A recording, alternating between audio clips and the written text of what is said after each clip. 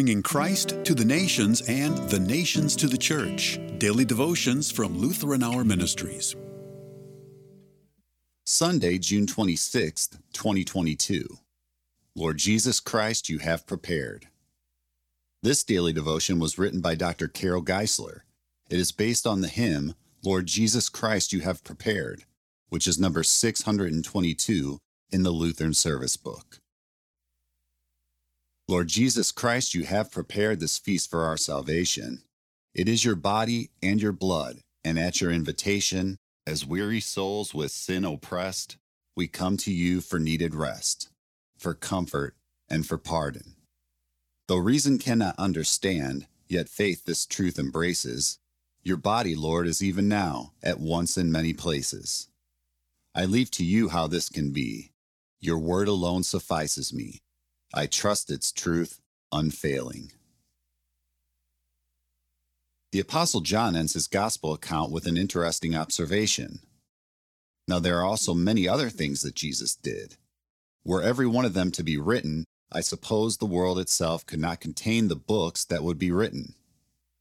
God has told us in Scripture all that we need to know for our salvation. But we would really like to know some of those other things that Jesus did when he lived on earth. What were the miracles that were never recorded?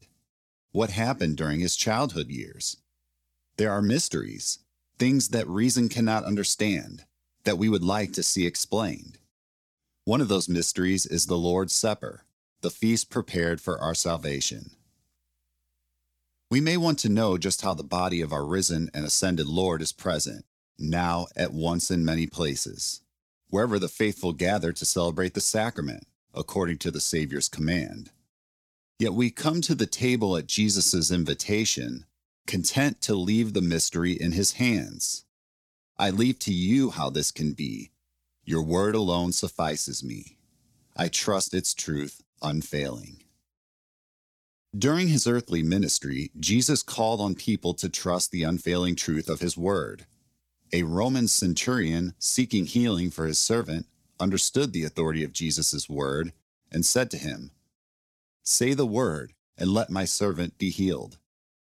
Simon Peter, after a frustrating night of fishing, obeyed Jesus and cast the nets again. "At your word I will let down the nets." Jesus told the people, "Whoever hears my word and believes him who sent me has eternal life." Jesus' words are true. The centurion's servant was healed. The nets began to break with the catch of fish, and all who believe in Jesus as the Son of God and Savior have eternal life. When we are weary and oppressed by sin, at Jesus' invitation we come to his table. There, too, we trust the truth of his word. Jesus said, "This is my body, which is given for you. This cup that is poured out for you is the new covenant in my blood." It is a mystery, yet there is no doubt about it. We receive Jesus' body and blood, given and shed for the forgiveness of our sins. Celebrating his Last Supper, we look forward to a holy meal still to come. Blessed are those who are invited to the marriage supper of the Lamb. These are the true words of God. We pray. Lord Jesus, I trust the unfailing truth of your word. Amen.